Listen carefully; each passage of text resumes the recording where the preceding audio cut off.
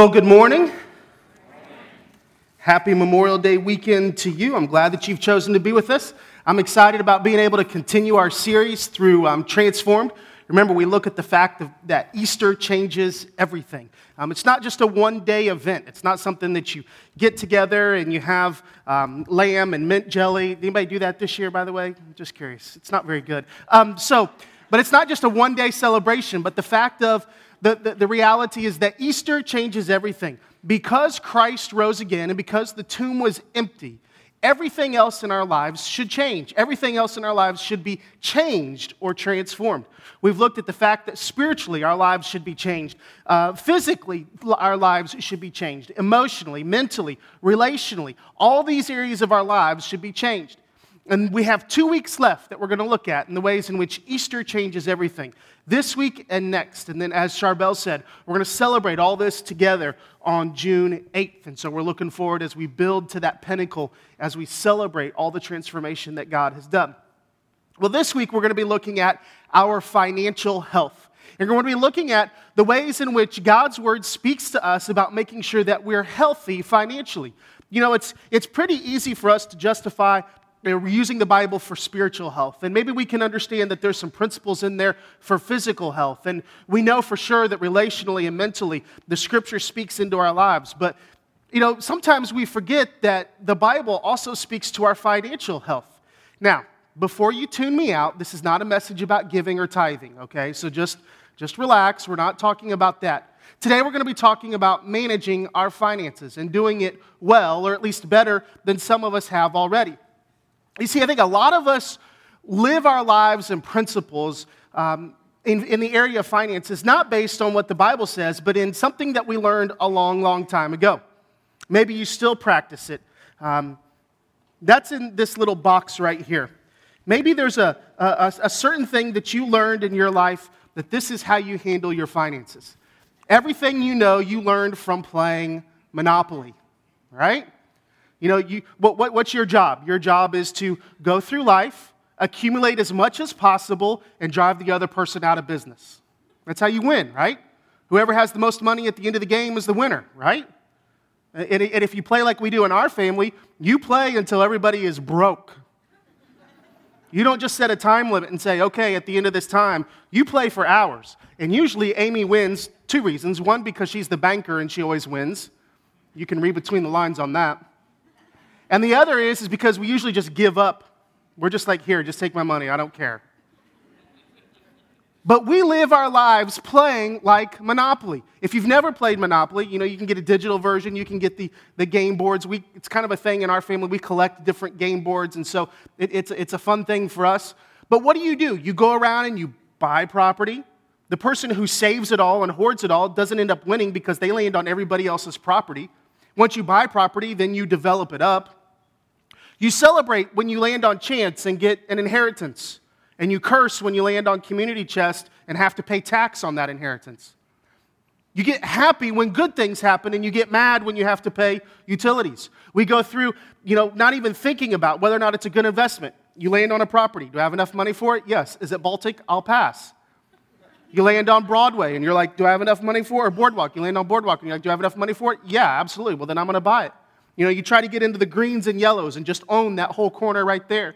There's different things you do, but all of it is in an effort to get as much money as possible and win the game. I think a lot of us live our lives just like that. A lot of us go through our lives trying to accumulate as much possible so that we can go through and get as much cash as we possibly can. We talk about the Benjamins, and we talk about all the money. And sometimes we treat real-life money just like it's Monopoly money. We don't think about the impact of our decisions. We don't think about the long-term choices that we make. We think, this is just going to last for a short period of time. I'm going to get as much as I can, and whoever has the most at the end wins. But that's not real life. That's not how God instructs us and tells us to handle the money that He's given us. What God tells us in His Word is something radically different than what the world would say. Did you know that Jesus talked more about money than He talked about heaven or hell? Did you know that in the Gospels, in Matthew, Mark, Luke, if you averaged it out, 1 out of every 6 verses has to deal with money? About a half of all the parables that Jesus ever told talked about money or wealth management in some fashion. Jesus had a lot to say about the topic when it came to money. Now, why would he do that? Why would Jesus spend so much time? He says that his purpose in life, his mission, is to seek and save the lost, to come and to offer his life as a ransom for many. But why would he spend so much time talking about money? One, because he knows us better than we know ourselves. He knows that we would need help and that we would need guidance. He knew that we would need wisdom handling the resources that he would choose to allow us to use. You see, he knew and understood this. If we don't manage our money, it will control us. So we have to make wise decisions. And in our health, we have to be transformed in that area. If you have a Bible, an electronic device, or whatever you may be choosing, I know in a minute we're going to have it up on the screens, but I want you to turn to Luke chapter 16. And while you're turning there, we're going to be looking at the parable of the shrewd manager. This is one of the most misunderstood stories in all of the New Testament.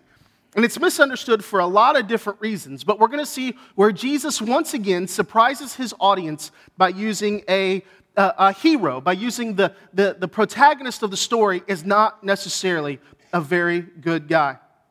And while we're doing this, we're trying to overcome the American dream.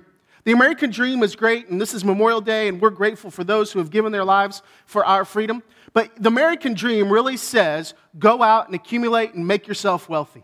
Build yourself up. And what happens is we get caught up in that. But the whole idea behind the series Transformed is in Romans chapter 12, when Paul tells us to renew your mind. Don't get caught up in what the world says. Don't get caught up in what everybody else does. Don't copy the customs and behaviors of the world, but instead renew your mind. And so in Luke chapter 16, we're going to use the Bible as a guidebook for managing our wealth, for managing the finances in our lives. And let's read this. In Luke chapter 16, Jesus told this story to his disciples. He said, there was a certain rich man who had a manager handling his affairs. One day, a report came that the manager was wasting his employer's money. So the employer called in and said, what's this I hear about you? Get your report in order because you are going to be fired. The manager thought to himself, now what? My boss has fired me. I don't have the strength to dig ditches, and I'm too proud to beg. I know how to ensure that I'll have plenty of friends who will give me a home when I am fired. So he invited each person who owed money to his employer to come and to discuss the situation. He asked the first one, how much do you owe him? And the man said, I owe him 800 gallons of olive oil.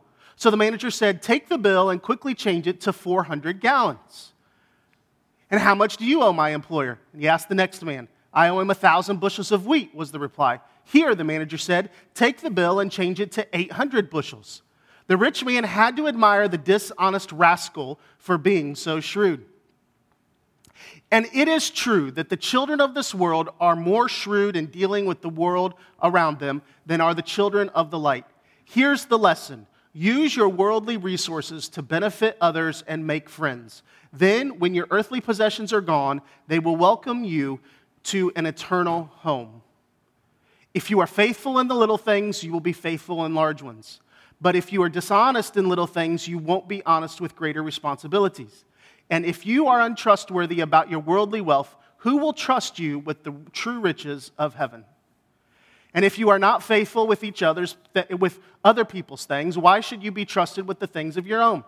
No one can serve two masters, for you will hate one and love the other. You will be devoted to one and despise the other. You cannot serve both God and money. Now, I know it's a long passage of Scripture, and I thought about reviewing our physical health and making you stand while we read all this, but I decided against that. So basically what happens is that Jesus is telling the story about a guy who, quite frankly, is lying, and he's cheating, and pretty unethical, if not borderline illegal. He's taking somebody's bill that owes the owner of the company, and he's marking that bill down to gain favor with that person. Why would he do that? Because in his mind, he knows that he's going to get fired, but he's going to need a job here pretty soon. So he goes to the first guy with the olive oil and cuts it 50% and says, you know what? I'm going to roll the dice that when I get fired, I'm going to be able to go back to that guy, and he's going to remember that I gave him a 50% discount and he's going to hook me up. Maybe he's going to give me my own olive oil that I can sell. Or maybe he'll let me stay with him for a while. Or maybe he'll even give me a job. And then he goes to the guy with the wheat and he gives that guy a discount as well. And he says, in his mind, he's thinking, these guys, I'm going to win them over by giving them very good deals. I'm going to win them over by putting money back in their pocket. And in doing so, I'll preserve my own situation. And this is the guy. This is the guy that Jesus chooses to use as the hero of the story, as the example and the model to follow. It doesn't make much sense, does it? It doesn't seem like the type of person that we in the church would look at and say, man, they have it all together. They know what they're doing. But there's some general observations we need to understand going into this story that will help us better put it in its appropriate context. The first thing to note is this, is that Jesus is not praising this man's dishonesty. He's praising his shrewdness. He's not praising his dishonesty. He's praising his shrewdness. Look, Jesus is not endorsing his sin. He does not say that what this guy did was right, but what he says is it's a lesson that we can learn from him. We need to understand being shrewd is important, not being dishonest. Shrewd means to be smart, to be wise, to be resourceful. He's saying those are the things we need to learn from this person, not the lying part of it. So he's praising him for his shrewdness. The second thing we can walk away with today as it relates to a general observation is this, is that you can learn anything from anybody if you know the right questions. You can learn from anybody if you know the right questions. You can learn from somebody who has their life all messed up if you know what you're looking for when you evaluate. You can ask somebody who's been married a dozen times the keys to a successful marriage if you know the right question to ask. You can learn anything from anybody if you know what questions to ask. Too many times we focus on just saying, you know what, we're going to ask the most spiritual person in the world. But if they aren't an expert on something, you don't necessarily want to get their advice. If I had a tumor on my brain, the first question I would ask my brain surgeon is that it comes in, I wouldn't ask him and I would say, what church do you go to? I wouldn't ask him, how much do you give to your church? I wouldn't ask them how many times they go to small group. I wouldn't ask them how their daily quiet time was. The first question I would ask is, have you ever done this surgery before? The second question would be, are you any good at it? You know, those things and their spiritual relationship with God are important, and there's a bigger eternal value in that. But when I'm thinking about brain surgery, I want the best brain surgeon I can find. Just because he goes to church every Sunday doesn't make him a very good brain surgeon. Not looking for a discounted offer on brain surgery. I want the best. You know, anybody that offers you half off brain surgery, don't take it. So you want to ask the right questions, and you can learn from anybody. The third thing is this, is understand who Jesus is telling the story to. Jesus is sharing with the Pharisees as he tells this story. Now, the Pharisees were the religious leaders of the time, and these guys were a bunch of hypocrites, and he always loved to needle them. He always loved to kind of jab it to them. In fact, he always found a way to make the anti-hero to be the most important person in the story when he was talking to the Pharisees. For example, the story of the Good Samaritan. The Samaritans were hated. They were the hero of the story. Jesus was answering a question asked to him by one of the Pharisees. The Pharisees loved money. Usually the position of Pharisee came along with wealth, and usually you were able to be a Pharisee because of your wealth. And so in this context, Jesus is telling a story about wealth and money and using someone who's far removed from being a Pharisee as the hero of the story. So he's kind of doing this to kind of dig into them a little bit. And the last general observation I want us to look at today is this. Most people are poor money managers. Most people are poor money managers.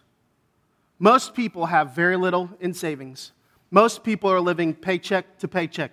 Most people have a lot of debt.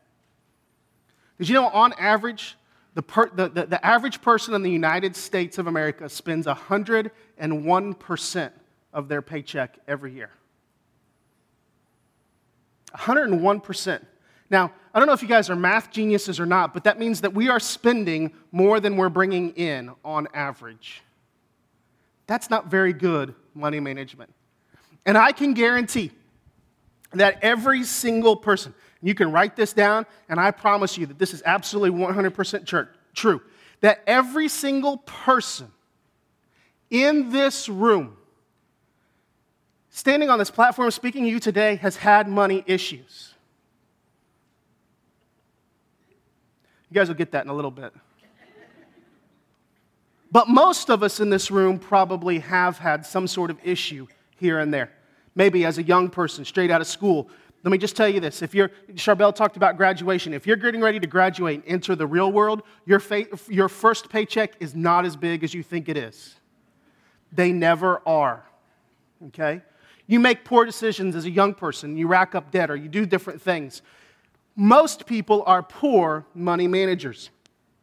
And that's the point of today's message. The point is not about tithing. It's not about giving. We will talk about those issues. But today's is really about changing the way we think as we approach money. And it's to see it, to own it, to solve it, and to do it, as we've talked about. And today we're going to look at the example of the shrewd manager as we go back to Luke 16 and pull out a few things. The first set of things I want us to look at is what not to do with money. What not to do with money. The first thing is don't waste it. Notice what happens in Luke chapter 16 and verse 2. So the employer called him in and said, "What's this I hear about you?" In verse 1, he says, "There was a certain rich man who had a manager handling his affairs. And one day the report came in that he was wasting his employer's money." Don't waste your money. The only reason this manager got in trouble is because he was wasting the owner's money. He wasn't doing it the right way, the right things. He was wasting the owner's money. So the first thing not to do is to waste it. Now, what's wasting to you may not be wasting to somebody else. And some of that, I understand, is going to be defined by your life and by who you are. For some of you, you may think it's a waste of money to buy a set of golf clubs. For others, you may think it's a waste of money to have 13 different pairs of black heels.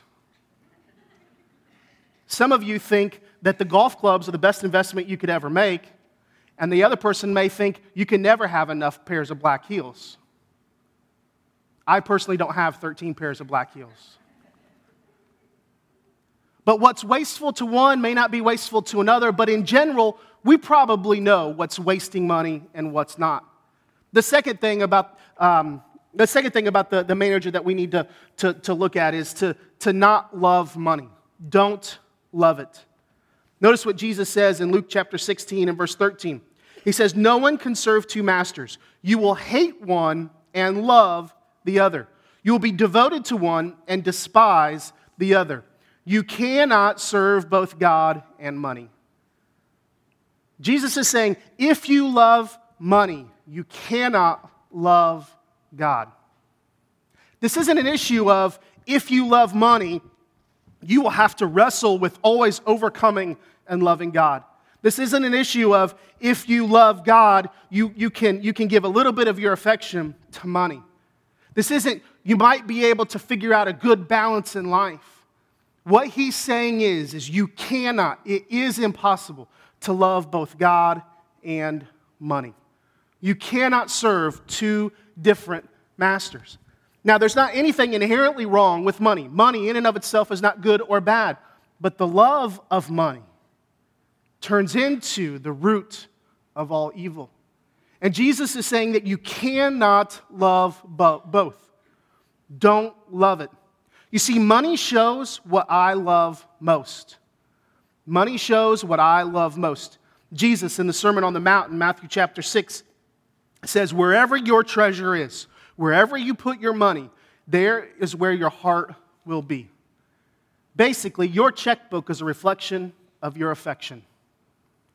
Your checkbook is a reflection of what you think about different things and what you place value on, and how you choose to spend your money is a reflection of your heart.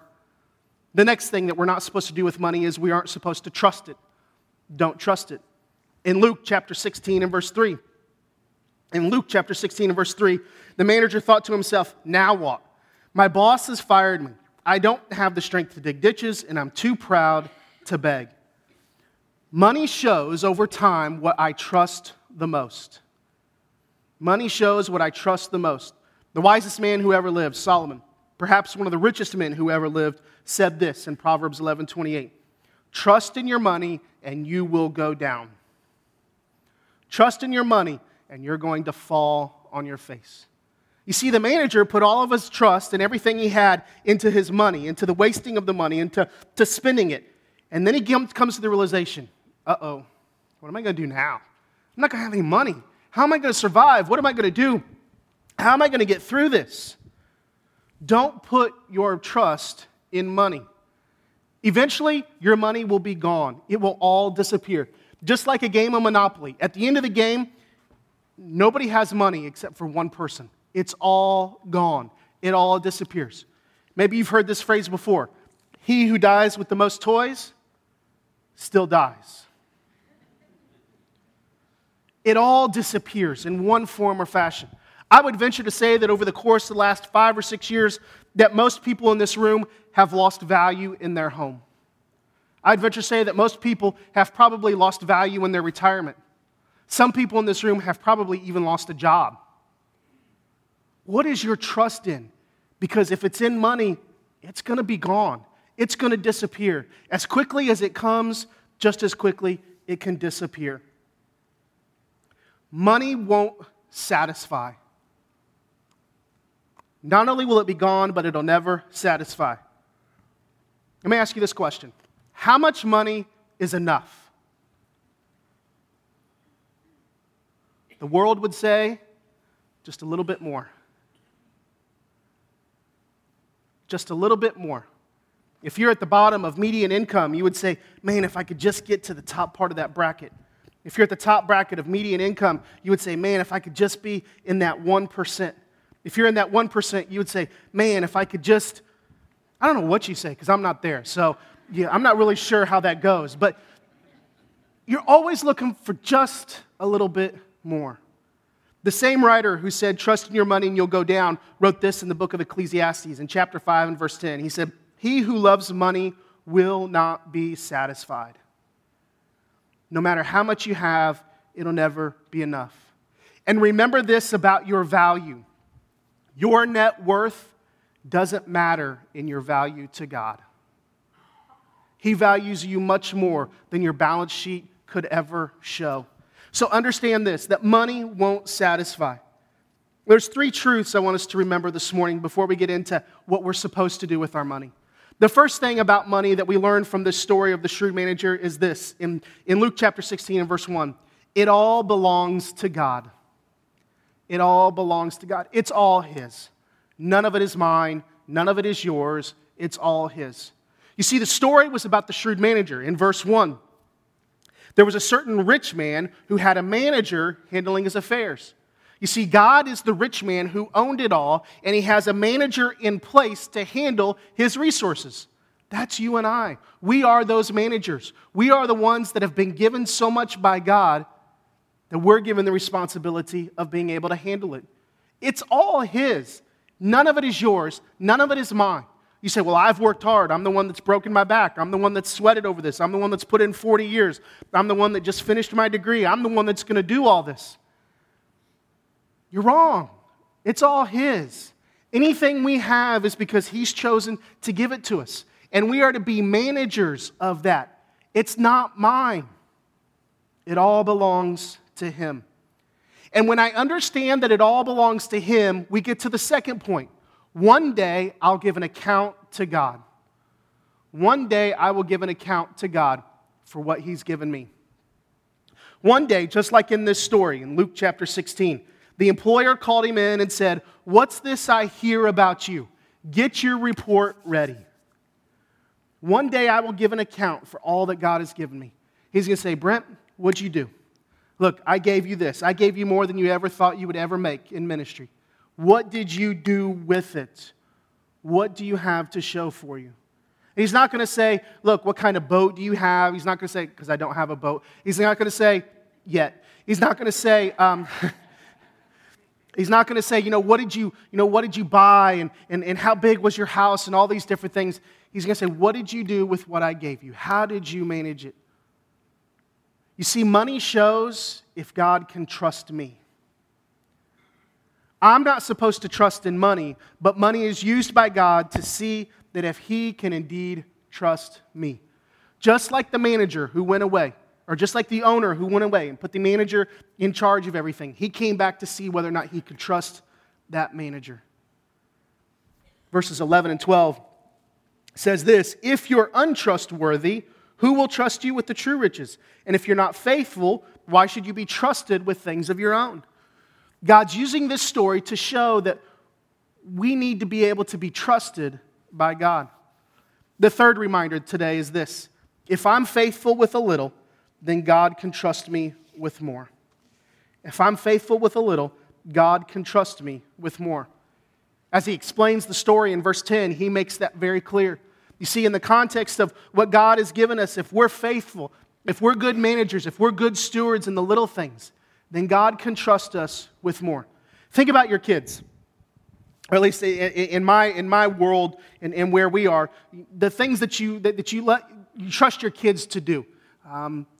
But when we empty the dishwasher, and our kids at this age love to do that. I've told Amy multiple times I want to videotape that because when they're 13, I know they're not going to want anything to do with the dishwasher. But we don't give them the fine china. We don't give them the crystal. We don't give them something that they're going to drop and break. We don't give them the butcher knife. We don't give them things that aren't wise. We give them the plastic cup that if it drops, it drops. It's not the end of the world. But as we learn and watch and see that they can handle that, we then give them something else. We give them something that's maybe bigger, something that's heavier. And then as they've proven that they can do that, we begin to ask them to go do different things. You know, I remember as a kid that you got asked to do different responsibilities as you proved your worth. As a kid, we always had a remote control in our house. It was usually, hey, Brent, go change the channel. But that was a responsibility that I was given. And as they grow and become responsible and do different things, you give them more and more and more responsibilities. The things you ask them to do when they're 3 are different than the things that you ask them to do when they're 17. Hopefully. I don't know, maybe you guys are parents of teenagers going, that guy's in for a rude awakening. But understand, when we're faithful with the little things, God will trust us with more. So what are we supposed to do with money? We understand what we're not supposed to do based on what the manager did.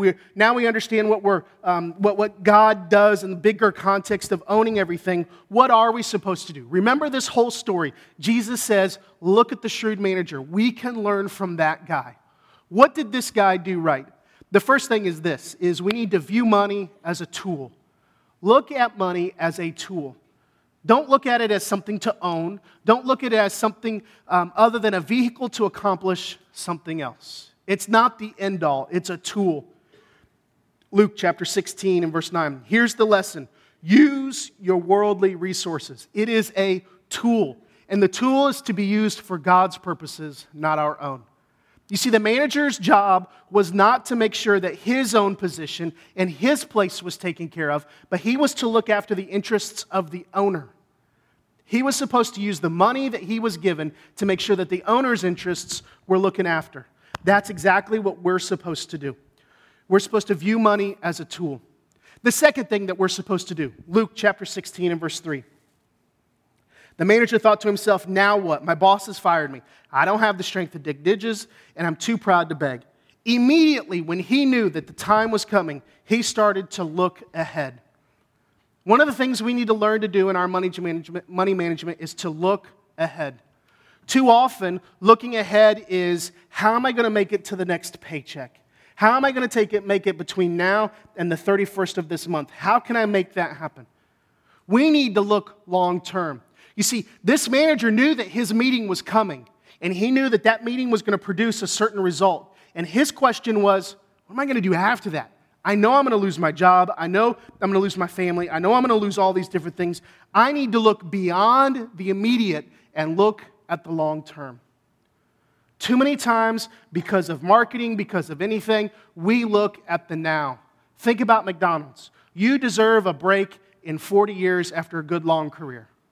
The jingle doesn't work. What does McDonald's say? You deserve a break today. Right? Anybody get impatient in drive-through lines? Why? Because we want it now. I want it now. I don't want to wait. And we do the same thing with our money and with our resources. We look at the immediate. We look at now. The manager was shrewd, and he looked to the future. We need to look ahead. The third thing that we need to do with money is this: make a plan. Make a plan. And in one word, I would summarize this by saying budget. Make a plan.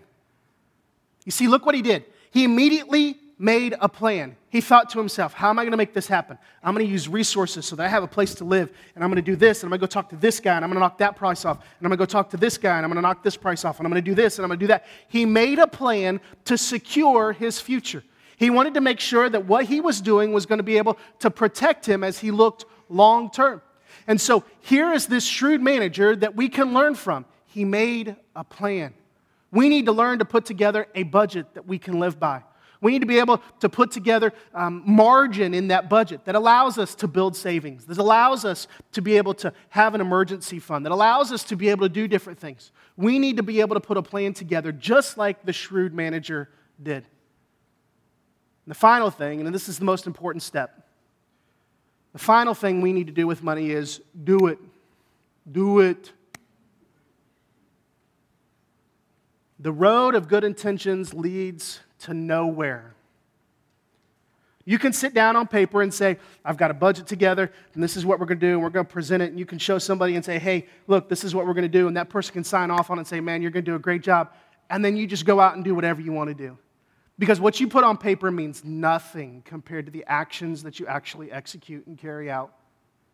You see, ultimately, the manager could have come up with this great plan, and he was going to do all these different things, and then done nothing. And when he got fired, he would have thought to himself, man, I probably should have followed through on that. So do something. You may not be able to radically turn things upside down. You may not be able to say, you know what, I'm immediately just going to cut a single check and get rid of all my debt. And you may say, well, my house is upside down. You may say, I'm out of work right now. But here's what you can do. You can do baby steps. You can do little things along the way to be able to do that. Now, I don't know, and I don't want to step on any toes because there's no toes to be stepped on other than my own as I talk about this. But you think about, you spend $3 a day at Starbucks. It's almost $100 a month. What could you do with an extra $100 a month into savings? At the end of a year, you'd have $1,200 in savings. That's pretty nice, right? Just by cutting out good coffee. There's different things that you can do to get there to be baby steps. It doesn't have to be this radical thing right off the bat because usually you're going to say, you're just going to give up because you're not going to see the immediate impact. But doing little things along the way. But if you do nothing, then nothing will change. You've got to do something, just like the shrewd manager. Ultimately, bigger than all of this, there's one main thing I want you to walk away with today is this. As we've looked at the reality that money is a tool, the best use of money is to get people into heaven. The best use of money is to get people into heaven. Now, I want you to hear me. I am not espousing a theology or practice that says you can buy the souls of people into a place of rest. I'm not espousing that you can give money and somehow buy your way into heaven. Because the reality is there's only one price required for entrance into heaven, and that is death. And that price was paid by someone that you and I could never, ever do, and that person was Jesus Christ. And because of the debt He paid, you and I can have a relationship. You and I can get into heaven. But we can use our money as a tool to help others hear that same message, to help others understand the love and the forgiveness of Christ. You see, notice what Jesus says as he explains the story. He says, here's the lesson in verse 9 of chapter 16. Use your worldly resources to benefit others and make friends. Then, when your earthly possessions are gone, when your life comes to an end, they will welcome you into an eternal home. Using what you have to help others get to eternity. That's the best use of money. You see, this shrewd manager, we're not to learn about the dishonesty where he cut the bills and sold the owner short, but we're to learn about the shrewdness where he used his brain, he put a plan together, he executed the plan, he carried it out, Why? So that he would be taken care of long after the day he was fired. Making sure that the owner's interests weren't necessarily what he was pursuing from a riches perspective, but to make sure that he bought his friends with discounts, that he used the resources he had to make sure that he had a relationship with people. We need to use the resources we have to build a relationship with people, to help them get to the place where they know Christ, to help them get to the place where their eternity is secure in Christ. There's a lot of different ways you can do that, a lot of different things you can do. But one of the things that you can do is to make sure that every time you do something, you're asking the question, does this help someone? Does this help the process of getting people closer to Christ? As we close out our time this morning, I want you to think about the reality of this. I want you to think about the most benevolent person you know, the person who gives away, whether it's time, whether it's just stuff, whether it's money, whatever it may be, the most giving person you know, the most generous person you could ever think of. And let's say they took you out to lunch. They took you out to lunch on Tuesday, and they sat down with you across the table, and they said, look, I want you to think about something. I'm going to give you a checkbook. It has my name in the upper left-hand corner. But I just want you to know, you will never run out of money in that checkbook. You can do whatever you want. Blank check. Not just a blank check, but blank checkbook. You can spend as much money as you want. You can write as many checks as you need. You can do whatever you want to do. But just know this. There's going to be two things that happen. One is, whenever you write a check, I want you to ask, what would I do? And the second thing I want you to do is meet with me once a month to talk about what you spent the money on. Now, if someone came to you and gave you a blank checkbook and said, you can do whatever you want with this, I know what my thoughts would initially be, and I know what I would do, and I know how I would choose to spend the money, and I know what I would write those checks on. But then if at the end of it they said, but I want you to ask the question, what would I do? Then I'd have to step back and say, okay, would this person do the same things I would do? What would they do? How would they respond? How would they react? And then when they come to me and say, and I want to meet with you once a month just to look and see how you spent the money. Now it's going to cause me to really pause and say, wow, okay, so I'm probably not going to do a lot of this money on myself. I'm going to spend it on others. I'm going to be generous. I'm going to be benevolent. I'm going to make sure. Why would we look at someone who's directly across the table from us on a Tuesday and think through those questions if we aren't willing to think through those questions because it's God? Because He does the same thing. He's given us more than we could ever ask or imagine. And He says, just use it the way I would use it. And understand one day, you're going to have to answer why you did what you did. The world doesn't think like that. That's why we don't need to copy the customs and the behaviors of the world, but instead, we need to renew our mind. We need to be transformed because of the gospel, because of the empty tomb. We need to be able to say, God, this is how I handle my finances. Would you pray with me this morning? With heads bowed and eyes closed and no one looking around. This morning you may be here today and you heard that story of the gospel for the very first time. The fact that you owed a debt that you could not pay, and that debt was sin. The payment due is death. But Jesus loved us while we were still in that position, that He was willing to die in my place. If you're here today and you want to know what it means to have faith in Christ, and you want to know what it means to have that kind of freedom and that kind of relationship, I invite you just to ask Jesus into your life this morning. Just acknowledge to Him that you need Him for salvation, that you need Him for eternity, and ask Him to come into your life. Ask Him to help you. For others, maybe you're here today and you've made that decision before.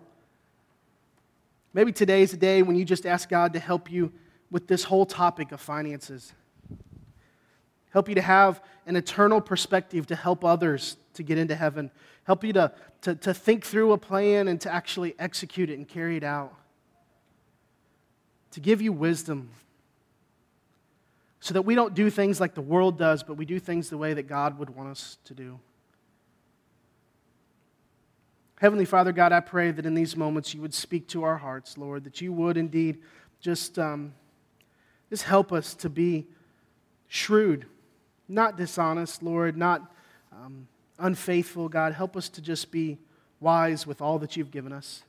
God, give us an attitude of thankfulness and thanksgiving and gratitude. And Lord, I pray that as we do that and as we live that out, God, that you would be honored as we see more and more people enter the kingdom because we're thinking like you would have us to think. God, help us today. And we pray this in the name of Jesus. Amen.